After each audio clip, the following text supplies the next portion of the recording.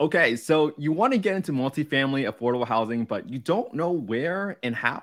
So listen today to Jared and Dane Collins' approach on how they selected their market and how they did all the running so you know how to spot a deal. Today on this episode of Affordable Housing and Real Estate Investing, we are going deep. We want to make sure we provide you guys with the details so you guys know how to look at a deal and how to approach it. So without further ado, Dane, Jared, and my guest co-host Andrea. Welcome to the show, everyone. How's everyone doing today?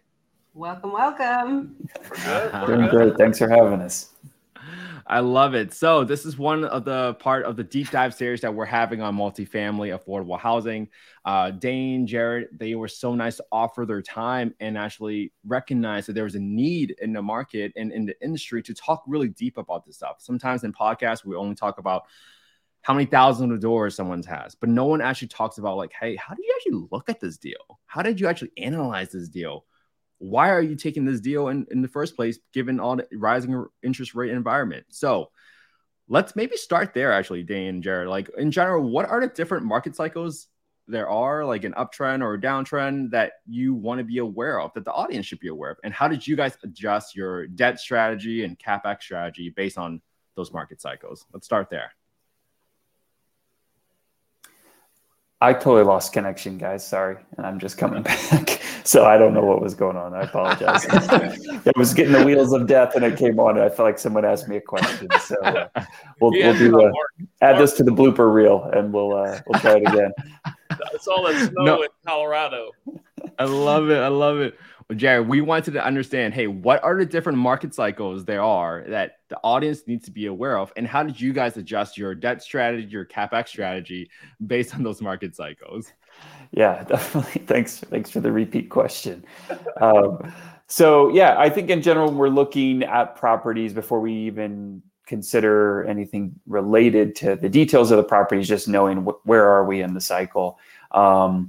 Real estate tends to be cyclical. It's not a complete up and down. It's sort of like a gradual increase and it sort of plateaus and then drops. And so we always want to know, are we in more of like an upward trend?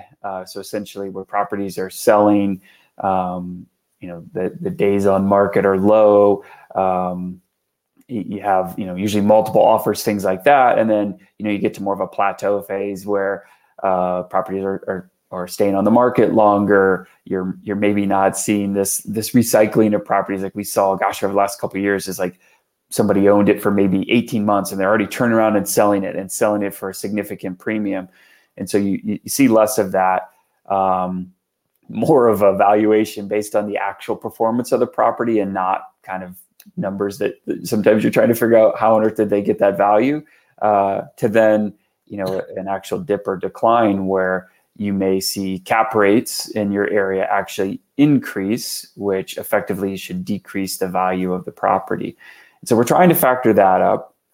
And then once we know where we're at or where we think we're at in the market cycle, we then want to make sure we have debt that matches up with that. So for instance, if we feel like, the market's red hot and maybe the good times are coming to an end here in the next year, 2, 3, then we need, debt that's going to be longer term. We don't want our rate to adjust or the term to come due in a downward trending cycle, because if that means the value is going to decrease, you could be in trouble. So we're matching that part up. And then I guess the flip side of that would be if the market's super hot, maybe we'd get a little less risk averse and say, hey, we'll take something that's the rate's going to adjust in 3 years, or maybe it would balloon in 3 years because we think we're just going to fix this thing up and essentially flip it anyhow. And then along with that, kind of the third piece is just what are we going to do with the property? Most of what we do is try to buy and hold long term. But again, I think when there are opportunities, would we consider selling something? We actually did that with our initial property. We bought our first property ever. We ended up selling in kind of that frenzy stage where things were selling. And so we want to put all those together, where we think we're at in the market, what sort of debt do we need, and then what's ultimately our goal or exit strategy with the property, and align those together. I love that you talked about lining up the debt with the cycle, because not a lot of people think about that, right? So when you said, hey, maybe when the market's really hot, you might be, a little bit less risk averse, but what help us relate that to the audience, right? A lot of folks are understanding of single family homes. And when the industry was really hot, you saw people, maybe they were looking at offers based on what the loan product that they were getting, meaning, hey, I'm probably going to choose this offer because this person's putting 25% down instead of 5% down. So which means they have a little bit more reserves, right?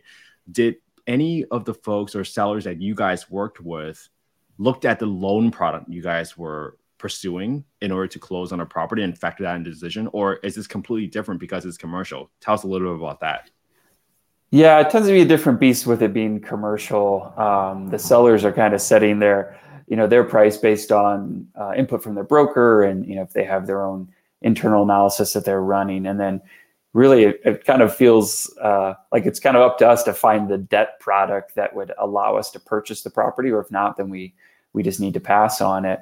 And then, to kind of come back to those three things we're looking at, I think it's just a big takeaway point is you can't really take the same strategy or apply the same strategy. You have to kind of be thoughtful of where you're at and make sure you're matching up your strategy with how you're going to buy it, how you're going to own and operate it, and eventually, sell or exit the property with those, because for instance, if you're a fix and flipper, let's say, and you buy something at the peak of the market, then it starts to drop, like that's a bad situation to be in. So I think that's sort of the single family home analogy is if you're just taking the same approach, eventually the market cycle is going to burn you. And so you have to be thoughtful where you're at. And the only thing I would say on that, Kent, is the sellers don't look at what product we're using, but they want to know that we're pre-approved or that we're a qualified buyer. So there are times where we'll present a pre-approval letter or something along those lines, so that they know that we're serious, we have the funds, and we're players and qualified. I love that. The fact that you guys are adapting so well to the market and making sure that you're conservatively underwriting. I feel like I face that too, where you're wondering, should I go into this deal, even if the cap rate is lower than the interest rate? So these are questions you have to ask yourself as an investor. But so Camp share with me recently that you guys closed on a 36 unit deal in August, I believe. How did you guys conservatively underwrite for the interest rates that have already risen to like 6% plus or 7%? How are you guys adapting to that different type of environment? Are you basing it on, increasing basis points in your exit strategy, or, any other way? Yeah, that deal, the debt on that deal was a moving target up until, honestly, up until like a day before closing. And that was a strange deal because there was so much up in the air, and not sort of standard or typical, I'd say, of sort of our past purchases. But that one, the LTV ended up shifting from like 80% to 75% over the course of us, sort of submitting an LOI and then closing. The other thing that changed too was this had some CapEx that needed, we wanted to bake into the loan. And that was one of those last minute surprises where, if I remember right, I think the terms were essentially like the loan amount was going to be the lesser of either, I think it was 80% of the purchase price or 75% of the kind of after repair value. And it came back lower than what we were expected. So our CapEx we were hoping to bake in and had done previously without any issues at all. Really, we weren't. We had to essentially just bring extra funds at close and have them held back for these capital improvements that we wanted to do. And then along those same lines, we actually still got the rate pretty decent. I went back and looked. The rate was like still 4 3/4. But it was more like the LTV that had changed, or in this case, kind of the loan to cost ratio that changed on us. And so that required us, coming up with more capital at closing, which we actually had a partner on this deal, which was not a fun conversation to have. So it was the first time we ever did a deal with this particular partner to say, hey, I know you were supposed to bring in X, but we need you to bring in, that plus some extra money. That's great that you guys had that conversation with your investor. I mean, are you finding with capital expenditures that you have to allocate for that preemptively with a certain amount? Or are you finding that whenever you guys do go under contract, are you having a property manager assess that CapEx or a general contractor? How are you guys going about that? Yeah, that's some of what I do. Jared does all the number crunching, thank God. So he'll be doing the majority of the talking today. Yeah, so before we close, I'm out there, boots on the ground, walking every unit, obviously walking the exteriors with our property manager, and we put together a to-do list for each unit, what we think we're going to have to do. And then we just kind of put together, we get quotes on that, and whether it's a roof or, parking lot, whatever it may be. And then, we'll present that to the lender and have it baked in. Amazing. Love it. It does reduce the sting a lot, instead of having to then close and then come up with even more money to get those repairs done. It's baked into the loan, and it makes it much more manageable. I mean, how did you guys approach that conversation with your investor? Like, hey, we need more money. Well, that's a great question. I was going to say, I think every time we've been on this podcast with you, Ken, we always say we only run with good dudes and dudettes. And thank goodness this was a really good dude. Somebody that it has a very, very, very high net worth. You would never know it because he's just a dude, has grown up in multifamily. That's all he's ever done. He's specialized actually in affordable housing, him and his family. And so he got it. He understood. He really didn't give us any kickback or question anything, because again, Jared was on top of explaining why we were where we were. And so, yeah, that's why we run with good people. And I think that I really need to emphasize that point you guys just made. Not only are you guys, investing with good people, but you had like a philosophical alignment, or you're picking your investors wisely. Some folks out there nowadays, they might just be like, oh, whoever's willing to give me money, I'm just going to take it. But they don't understand how much work it is and the responsibility and the burden you must take on and carry on your back when you're taking money from other people. Having a very difficult conversation like this, where you're doing a capital call, where you're in the beginning of the deal, like that could sour a lot of relationships if you guys don't manage it well and communicate that effectively. And knowing that person had experience in multifamily, that probably made the conversation a little easier from the sounds of it. So maybe let's talk through the deal a little bit, right? It was like a very changing environment. So how did this deal come to you guys? And tell us a little bit about, you mentioned you had a partner. Like, at what point did you bring the partner in? Like, did you guys do a lot of due diligence first and then brought them in? Or, hey, deal came through, you guys talked to the investor right away, and you're like, okay, we think we have the capital here, and then let's try to underwrite it a little bit more deeply. Tell us a little bit about that. How did the deal come up in the first place? Yeah, we had a broker bring the deal to us. It actually had been sitting there for a while. So that was kind of one of the early signs of, hey, the market's changing, because it wasn't under contract in like 3 days. And it's in a secondary market where we had expressed some interest. And so we decided to take a look at it. And that's, this sort of broker relationship is 100%, to Dane's credit. He does an awesome job of just networking with people, and is just his genuine self. And I think that's where he can make that connection, is he's not trying to act like, we are some company that we're not, and just shows his true self. And so this broker has been super kind to us and sent us, several deals, including this one. We like the market. And then similarly, the investor is someone Dane had been, he was introduced to, and put in a lot of time and effort just talking to them and building up that relationship. And Dane always would say, I don't know why this guy wants to do business with us, but for some reason, he really wants to do business with us.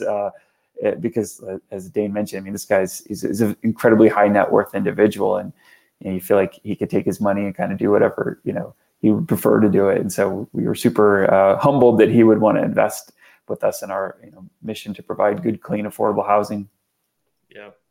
And it was an area of Columbus where there's a tremendous amount of potential growth. We're not afraid of secondary markets and things like that. But this was a rural area. And so we had some questions and concerns, did our due diligence, maybe even more so than usual, because it wasn't in Columbus proper, it was just outside. And funny story, our property manager grew up in this town. And so, once we remembered that, we had done our homework, and then we went with him and said, oh gosh, we forgot you grew up here. What do you think of this deal? And he was all for it. I think, one, because he didn't have to leave his backyard really to get to the properties, but also he knew that it was a good deal. I don't think it was a grand slam, but it was a solid double or triple with a potential for being a grand slam. And that was reassuring also. But, working with our partner on this, I don't get intimidated or awestruck when I meet celebrities or, whoever. I was intimidated with this because I know how to underwrite, and and I know the numbers, but Jared, that's his specialty. It was a little intimidating at first for me, being face to face. We went to, well, you can see it in the background here, some Columbus Crew games together and talked business, and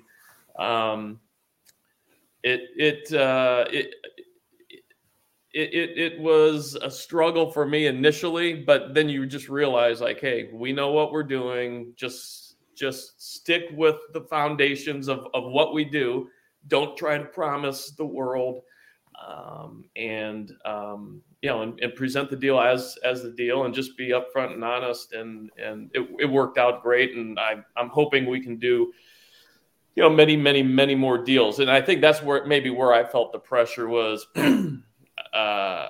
I wanted this to be a grand slam so that this person that we kind of look up to and has the net worth that we would love to tap into from time to time. Also, we want to prove ourselves to him and make him money and make him happy. Yes. And since we've closed, he's been nothing but laid back and, oh, hey, could you send me the monthly numbers, and understanding that the first year is the first year. It's not 5 where we're doing a cash out refi. We're still stabilizing and putting money in. And so when you're upfront and honest and straightforward with an investor like that, I think they can do nothing but appreciate it. And I love that. I'm so thankful you're being honest that you felt intimidated, right? Because that's just like the feeling of growth. That's like, I tell people all the time, when I signed my first real estate deal, I was nauseous that whole night. I was throwing up. I couldn't eat that night.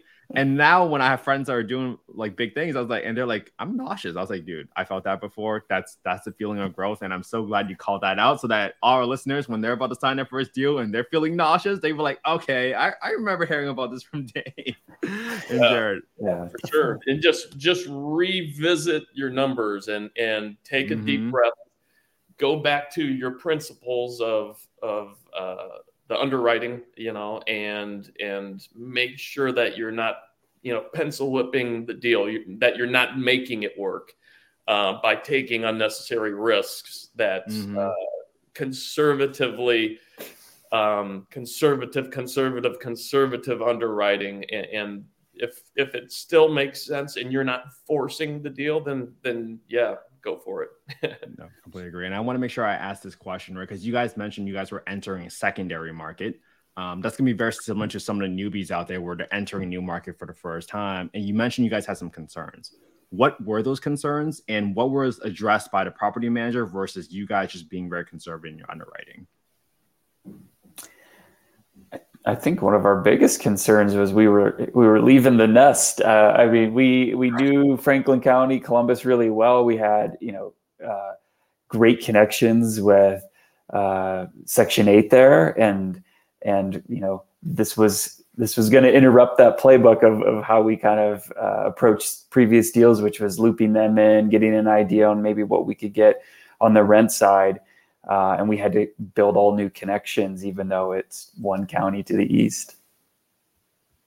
Yeah, and just with it being a smaller, more rural town, you have some concerns like, okay, what's the primary industry in that, secondary or tertiary market, and how stable is that? And if that production plant or whatever it may be goes out of business, how does that affect us? Now, that was not a big concern for us in this market because it was relatively close to Columbus. Still, there was tremendous growth that was just announced, headed out in that area. So we felt comfortable taking that risk. Yeah. I want to add to that. I feel the same way as any one of you probably did with your first deal. You're just nauseous. You're like, oh my God, am I analyzing them numbers correctly? Did I do enough homework? So at some point, did you guys ever experience that where you wanted to get out of your paralysis analysis mode? And then finally, when you took that jump, you're like, oh my God, okay, we're doing it. So the real work, do you feel like it started when you're underwriting or after you close the deal? That's oh man, yeah.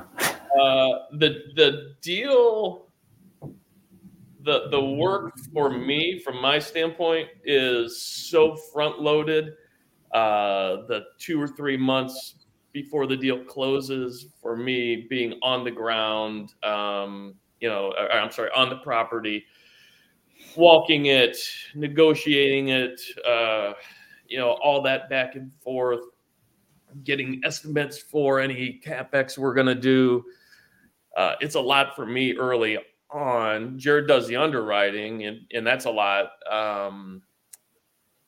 But boy, that's a great question, because then you got to carry out the game plan, So I think it's truly in the affordable housing space. Now, we're not buying an A-class property where we just turn the lights on and we're good to go. I think it's 12 to 18 months of work, and then it starts to get a little easier. I don't mean to cop out. That's a great question. I don't know. Maybe Jared will say something different. I always hot seat. I always think it's after. I mean, when you get the deal, there's a lot of work that's very time sensitive, so that makes it feel hard. Because you're trying to get through your due diligence. But then it's after, and especially when we have investors, that I personally feel an extra level of pressure to deliver, because you can make numbers on a spreadsheet look like whatever. You then have to go take that plan and execute on it, and so that's where I always feel it. And then to the point earlier of feeling nauseous about deals, I mean, we've bought several. I still feel like that every deal. And I heard one of our mentors, they own like over 1,500 units. And he said still, and they don't syndicate, they buy it all kind of with their own personal capital. He said still the night of like closing, essentially, he doesn't sleep, he feels sick. I'm like, okay, good. So I think regardless if it's deal number 1 or, deal 30, there's the butterflies that come with making a big decision. There's always that fear, or, to your point, Kent, actually it's more likely a growth opportunity, but, you kind of perceive it as fear. I mean, do you experience that often? I honestly experience that anytime I'm about to do any kind of a presentation on underwriting. And I mean, just to put you in the hot seat, how did you underwrite these deals, like step by step? Is there a process in which you go through, or a template, or is this just something that you feel you're like, let's go and figure this out together? No, we have a methodology. When we're going to evaluate a property, we kind of, again, at a very macro level, if it was a new market, we would make sure it kind of checks the boxes for, population growth, job growth, median income growth, et cetera. And then, once we know, okay, hey, we're going to invest in this market, if we're looking at a deal, we check like the median income in the area, just to get a sense of what's it like in that general neighborhood. We then, we touched on, kind of market cycle, the debt and the exit strategy. That's always at the top of our underwriting sheet. So it sort of forces us to think through that first before we then jump into the numbers. Right.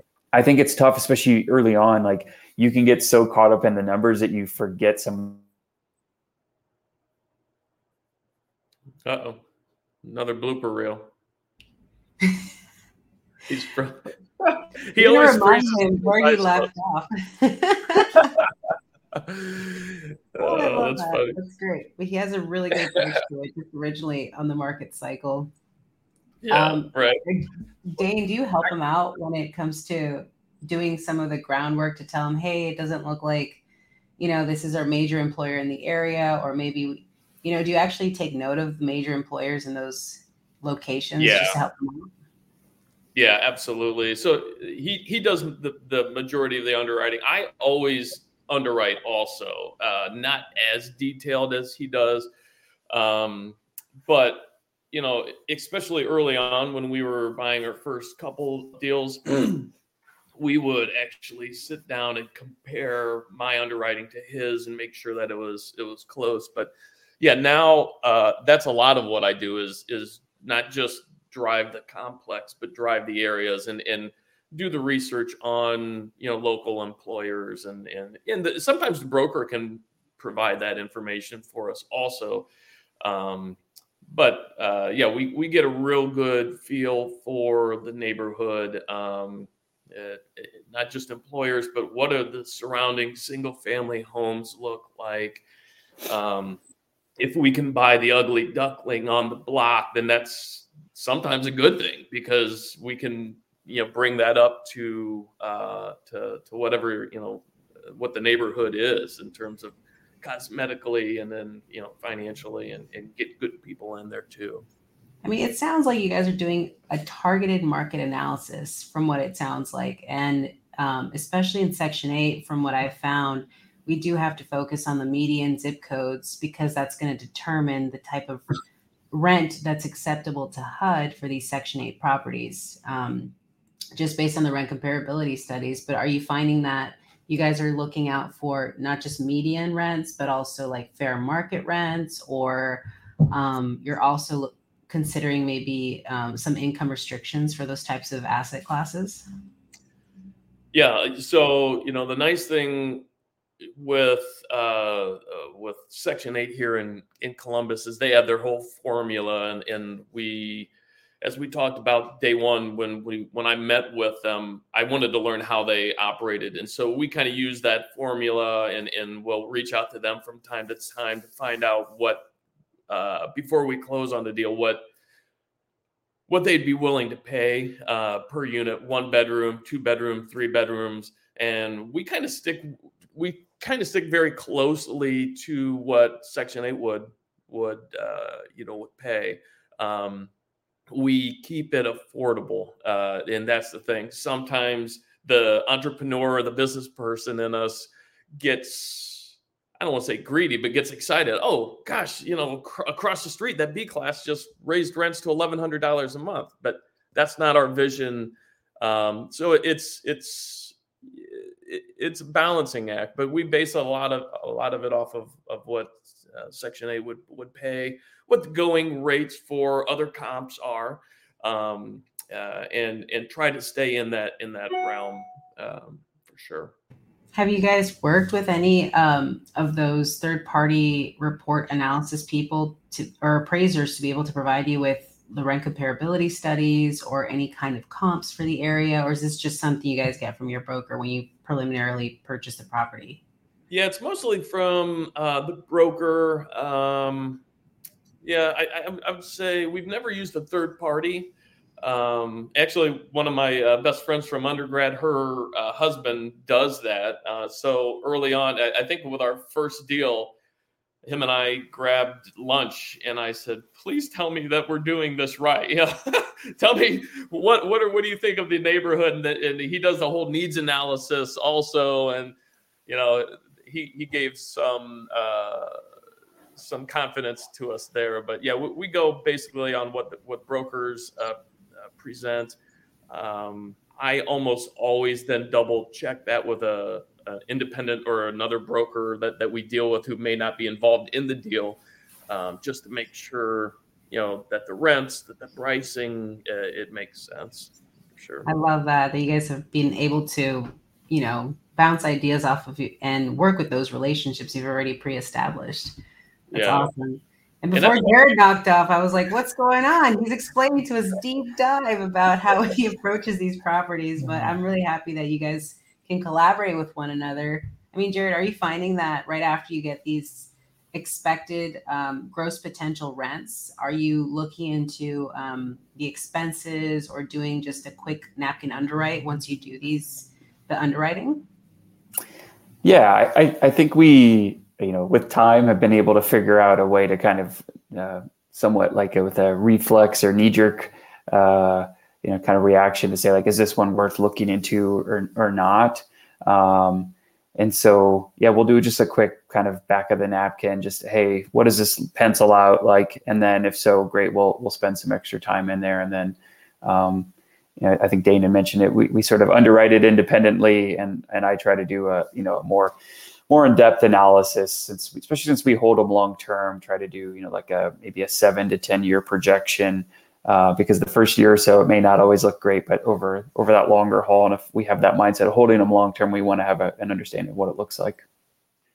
Yeah. And there's so much collaboration between him and I and everything we just talked about, Andrea, various brokers. I feel like I sleep well the night before. Maybe I'm just too dumb to be concerned, but yeah, I feel that night before, it's almost like the night before a big exam in college or in grad school, where I've studied, I've done all my homework. I know the stuff inside and out. I'm very confident going into the test, and if it's meant to be successful, it'll be successful. But if it fails, if we fail the exam, it's not because we didn't try and we didn't do our homework. We'll learn a lesson and move on. So yeah, there's a lot that goes into it for sure. Nice. I'm very happy to just listen to how you guys collaborate and can work with each other as a team. It's not just your relationship as brothers, but also the relationships you guys have fostered over the years with brokers, appraisers, friends of friends, right. Private money. We call them investors, essentially. We can't call them private money lenders in commercial real estate, because essentially, have you guys drafted a PPM at some point, or a private placement memorandum, after you've done the underwriting? Or is that something that you're doing once the LOI is submitted? How are you guys going about putting that out to investors when you're underwriting the opportunity? Yeah. It's interesting. So we've really done deals with essentially like friends and family. So people we know and have known typically for quite a while. So we actually don't have like a set drafted document. And in fact, we've never actually structured the deal with partners the same way twice, more than once. Essentially, we try to really customize it to the needs of the people in the deal, obviously factored in with the deal and what we need to get out of it as well. And really and truly, kind of like the core thing we do is we just want it to be fair for everyone involved in there. We don't want it to be like, hey, let's use these people for their capital so we can have the deal, and we're going to give them 5% equity or whatever. We want it to be super fair. We want it to work well, and ultimately want anyone in a deal to come back and do a second or third or fourth deal with us too. Love that. And I wanted to make sure I call out the point where, Dan, you guys mentioned like you guys kind of do your own independent underwriting, where one person might go off and do their own thing, but you guys might come back together and have a meeting of the minds. What type of value add opportunities do you guys look for during the underwriting process? Is it just increasing rents? Because we've heard in in like market rent properties, people add in pet fees, people add in parking fees, people add in, renting washer dryers from the main apartment. That might not apply to affordable housing, right? So what kind of value add opportunities are there, and how did you guys talk through them and incorporate them during your underwriting? Yeah, I mean, I'll start on that. I think a lot of it are your basics. Like, can we bring rents up to fair market, affordable market rents, and is there upside in that? Obviously, is there ability to bill back for water, or like you said, pet fees, utilities? Is there a RUBS program in place? A lot of the basics right there, I think. And then as we're developing and becoming more efficient, we had this talk late last night, a few hours ago, with our investors. We did our annual meeting, and we keep saying efficiency. We want to get more efficient every year, and so that's something we've learned this year is partnering with a group that will insure the tenants, so that if they break their lease and leave early, or they do damage to the property, that repair and maintenance budget's going to go down, because that insurance will cover us. So that's another way where we can, quote unquote, make money, by not losing money. So it's a lot of your basics. Yeah. The first thing I think we always look at is, where are the current rents, and what can we bring them up to and still make it affordable? And then, like I said, all the other basics, but we're also learning every year, like, oh, this is a great way to be more efficient and not lose, not have to shell out $3,000 or $4,000 to fix this apartment, or have an apartment vacant for 3 or 4 months while we get it turned. Yeah, I'd say the other thing, we want to look for too is just, can we run it better? Probably one of the best deals we've ever bought. It was just really heavy on the expense side, and we were able to look at those expenses and sort of compare that to some of our other properties and how they were running, and also loop in our property managers to say, like, gosh, what do you think repair and maintenance would be on a building like this, having walked it? And those are nice plays, because you can save money, day one, without having to invest any money into the building. Usually if you're going to bump rents, that typically comes with vacancies and unit turns, and that costs money. And certainly, we're all about reinvesting back into the building, but I think sometimes looking for those opportunities to run it more efficiently, or don't cost any money and are nice plays. So yeah, that's the only other thing I would piggyback on top of what Dane said. I mean, speaking about running it more efficiently, are you guys originally looking at the expense ratio and where it should be operating at? Or do you just go line by line with all the expenses and see if they're really necessary, if they need to be bumped up in the underwriting? Kind of both, honestly. Like kind of that knee-jerk test is just the expense ratio, and then looking at kind of the various line items, which we sort of group into bigger categories. But to see, like, what is their repair and maintenance cost, per door, and what do we think we can do it as? Obviously, we've been using the same management company for a while, so we've gotten really familiar with, what to expect from certain expenses. And so if we isolate those, then we feel pretty confident there, and then we usually, again, we'll have that conversation with our management company just to make sure that they're in agreement that that's, if we think we can be 70% of that number, let's say, that they think that's a reasonable target too. That's so interesting that you're able to bounce that idea off of your property management team. All those ideas on how you can efficiently operate the property. And are you finding that it's helped you or benefited you finding a property manager that's been able to operate at higher occupancy, and then you can trust them more in these types of deals? Yeah, I think honestly, finding a management company that knows, like, affordable housing, knows that space well, is very efficient in how they run their operations. They're familiar with Section 8. I think that for us was the key thing. And then, over time, working on our relationship with them in terms of, how we would like our properties run, I think has been great. Yeah. And not just how they're run, but how we analyze the property pre-purchase. Do you think this is a good area of town? Yes or no? And we get interactive with them on that. And like I said, I'm on site with the property manager.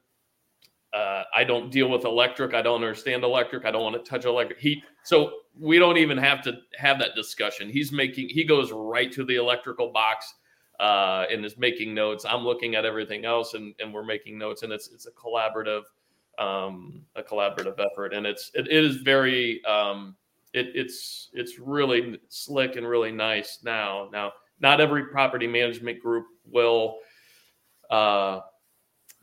work with affordable housing. And that's been frustrating because as big as Columbus is, there are some great property management groups out there that we've interviewed, but once they find out what we specialize in and where we are in Columbus, they don't go into those areas. I think it's a lot easier to manage an A-class property.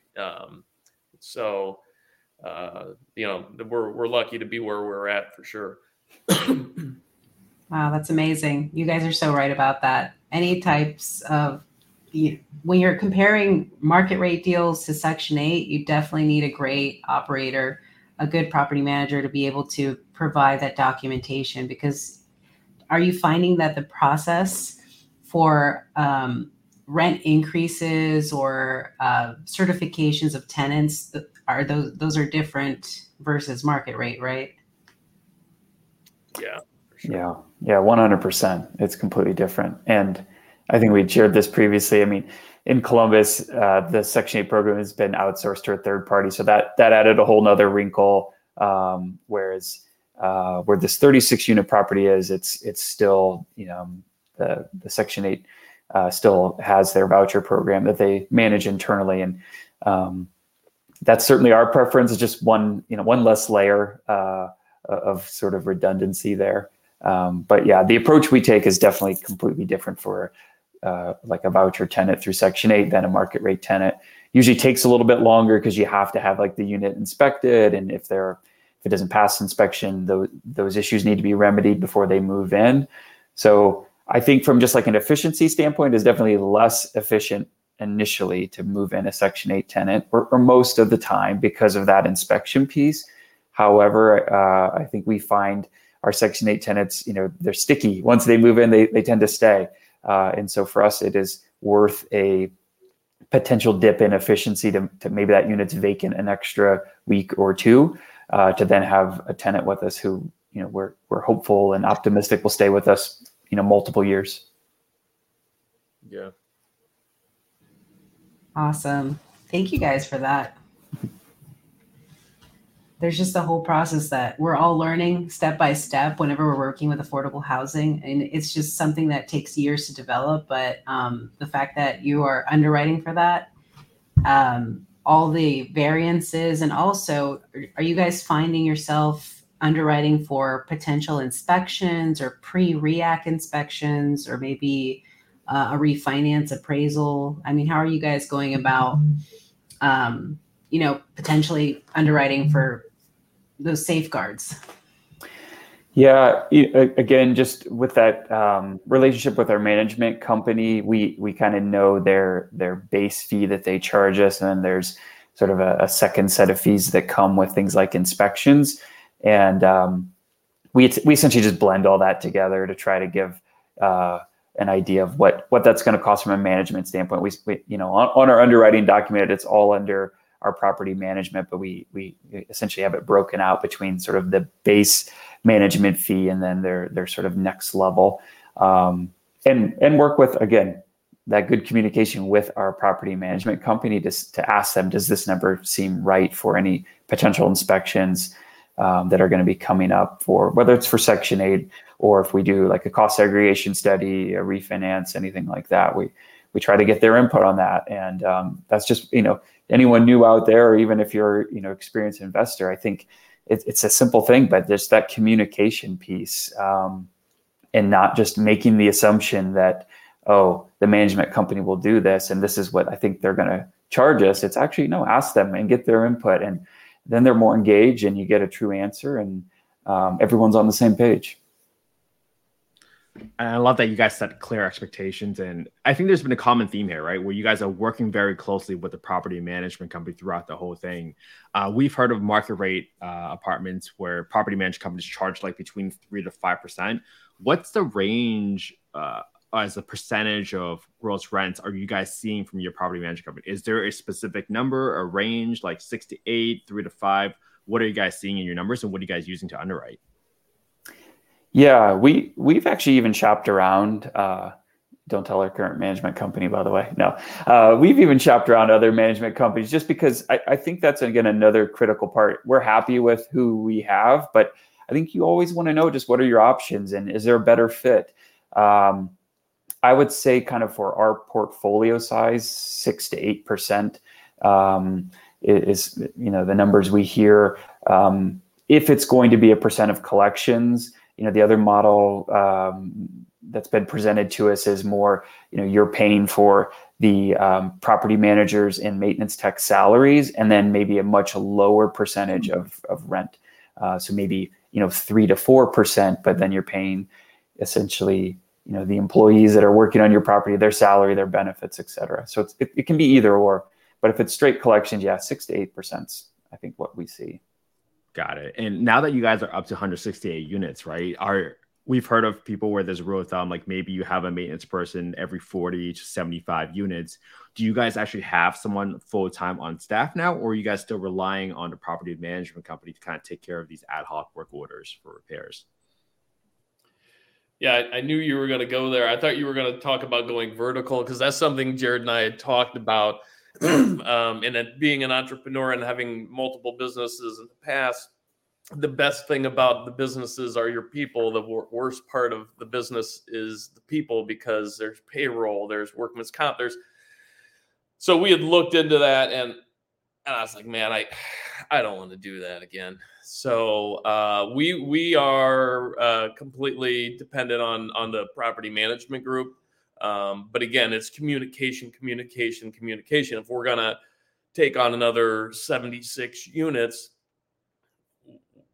they're in the loop on that. They know that it's coming, so that they can start to add more staff for sure. I mean, it's a process to get to closing, and they're part of that, every step of the way, and are able to grow their team so that we can, continue to work together.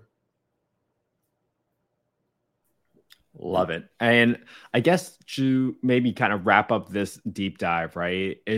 We talked a lot about different things, but if there was like top 2 or 3 things that you guys think the listeners should be really mindful about when it comes to underwriting, what might those 2 or 3 things be, Jared and Dane? What would you recommend them to kind of really pay attention to? You want to go first, and then I can make fun of your answers, or?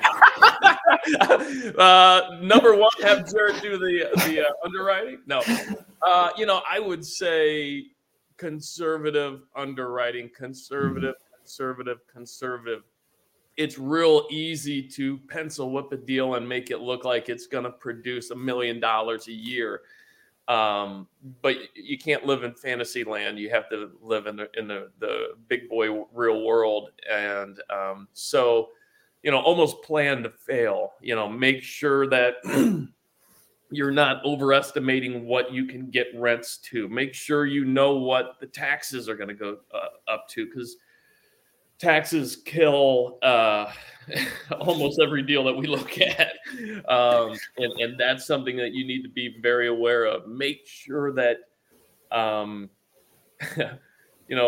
when I do sit down and do a real in-depth underwriting, I'm going through it 2, 3, 4 times to make sure that it makes sense, and that I didn't miss anything. If your expense ratios are either really too good or too bad, there's something going on there. So the big thing I would say is you have to be conservative, especially if you're bringing in investors, because we said this last night, is we protect their money much more than ours. If we lost somebody's money by aggressively and stupidly underwriting a deal, I would be devastated. And so the conservative and realistic underwriting process is a must. And then, the only other thing I would say is you have to get a finger on the pulse of that deal. You have to know what is our expected tenant turnover as soon as we take this over. CapEx, what, did you walk every unit and get proper and accurate estimates for whatever you're going to have to do to that property to bring it up to snuff, and then allocate, for that in the underwriting. You have to have a good grasp of that. Yeah. I think he said 1 to 2. That was like 50, but no, I mean, to Dane's point, 100%. I mean, we are very conservative, and honestly, that may actually have, when the market was hot, we may have lost deals because we just weren't willing to make certain assumptions. But yeah, I'd be conservative, and then honestly, like another set of eyes. I mean, I joke around with him all the time, but you can just get lost in the numbers, and somebody to just look at it differently, to see something like, hey, that expense ratio seems way off. I think it's just great. Just because having another set of eyes is never going to hurt on something like that. So I'd keep it simple, keep it conservative with your assumptions, and be surprised on the upside, and then have somebody double check it. And then eventually get to a place where you have like a kind of systematic approach, so you don't forget certain things like, oh shoot, did we adjust for property taxes coming in? Those would be the biggest takeaways. Yeah. Awesome. Well, Andrea, did you have anything else to add based on your experience with underwriting a lot of deals there? Anything else you recommend for the audience to pay attention to? There's these general rules of thumb. I feel like we're always put on the hot seat as underwriters, like, come on, what's the numbers hot seat? But, there are rules of thumbs that I follow, like vacancy wise, I usually anticipate like a 10% if it's not higher already. Bad debt collection, I would say 3 to 5%. I anticipate, and then there's like legal expenses. You're going to form a new entity. What are those costs going to be? Are you going to syndicate? There's a lot of legal expenses that go into just the acquisition of a property and making sure that you incorporate your own LLC for the property, and then an LLC that operates it, and another LLC that is able to manage the money. So I guess do you guys follow any rules of thumb for your underwriting? We have some. We've gotten away from some of them with just more, again, kind of expected performance with input from the property manager. So instead of having like a hard and fast rule of, hey, we think repair and maintenance costs are going to be, between $450 and $600 a door, we are really just getting input from our property managers. And I kind of use some of those rules of thumbs to again, sort of gut check certain things. But we got bit on a deal where it was all kind of rules of thumb, and less are those rules applicable for this property in this area. And so that's where a lot of this more, collaborative approach with our property manager came from. Is we need their experience, since they are the ones truly running the property for us. We need their experience and their input on these numbers, or else they're just numbers on a spreadsheet. No, I love that. I think this has been an amazing conversation, guys. So much value, and thanks for providing and talking through some of the rules of thumbs, and also clarifying for people that rules of thumbs are just rules of thumbs. Nothing really beats experience. Nothing beats having a property management company or a contractor walk the property with you. Well, hey, so if the audience wants to get a deeper learning about underwriting, we're actually planning to have Jared walk through his underwriting spreadsheet, his whole process live on YouTube. If you want to be informed of this next live, please follow us on Instagram. Subscribe to our YouTube channel at youtube.com/@Kent_he. And make sure you follow Aspen Realty Co's website, get onto their newsletter so you can actually be informed of the next live session as we go deeper and deeper into the entire process of buying a property in multifamily that's related to affordable housing from beginning. So Dane, Jared, Andrea, thank you so much for coming on to the show today. This has been an amazing conversation. I had a lot of fun. I had a lot of laughs. So thank you guys, and we'll have you guys back on soon. Absolutely. Thanks, You guys.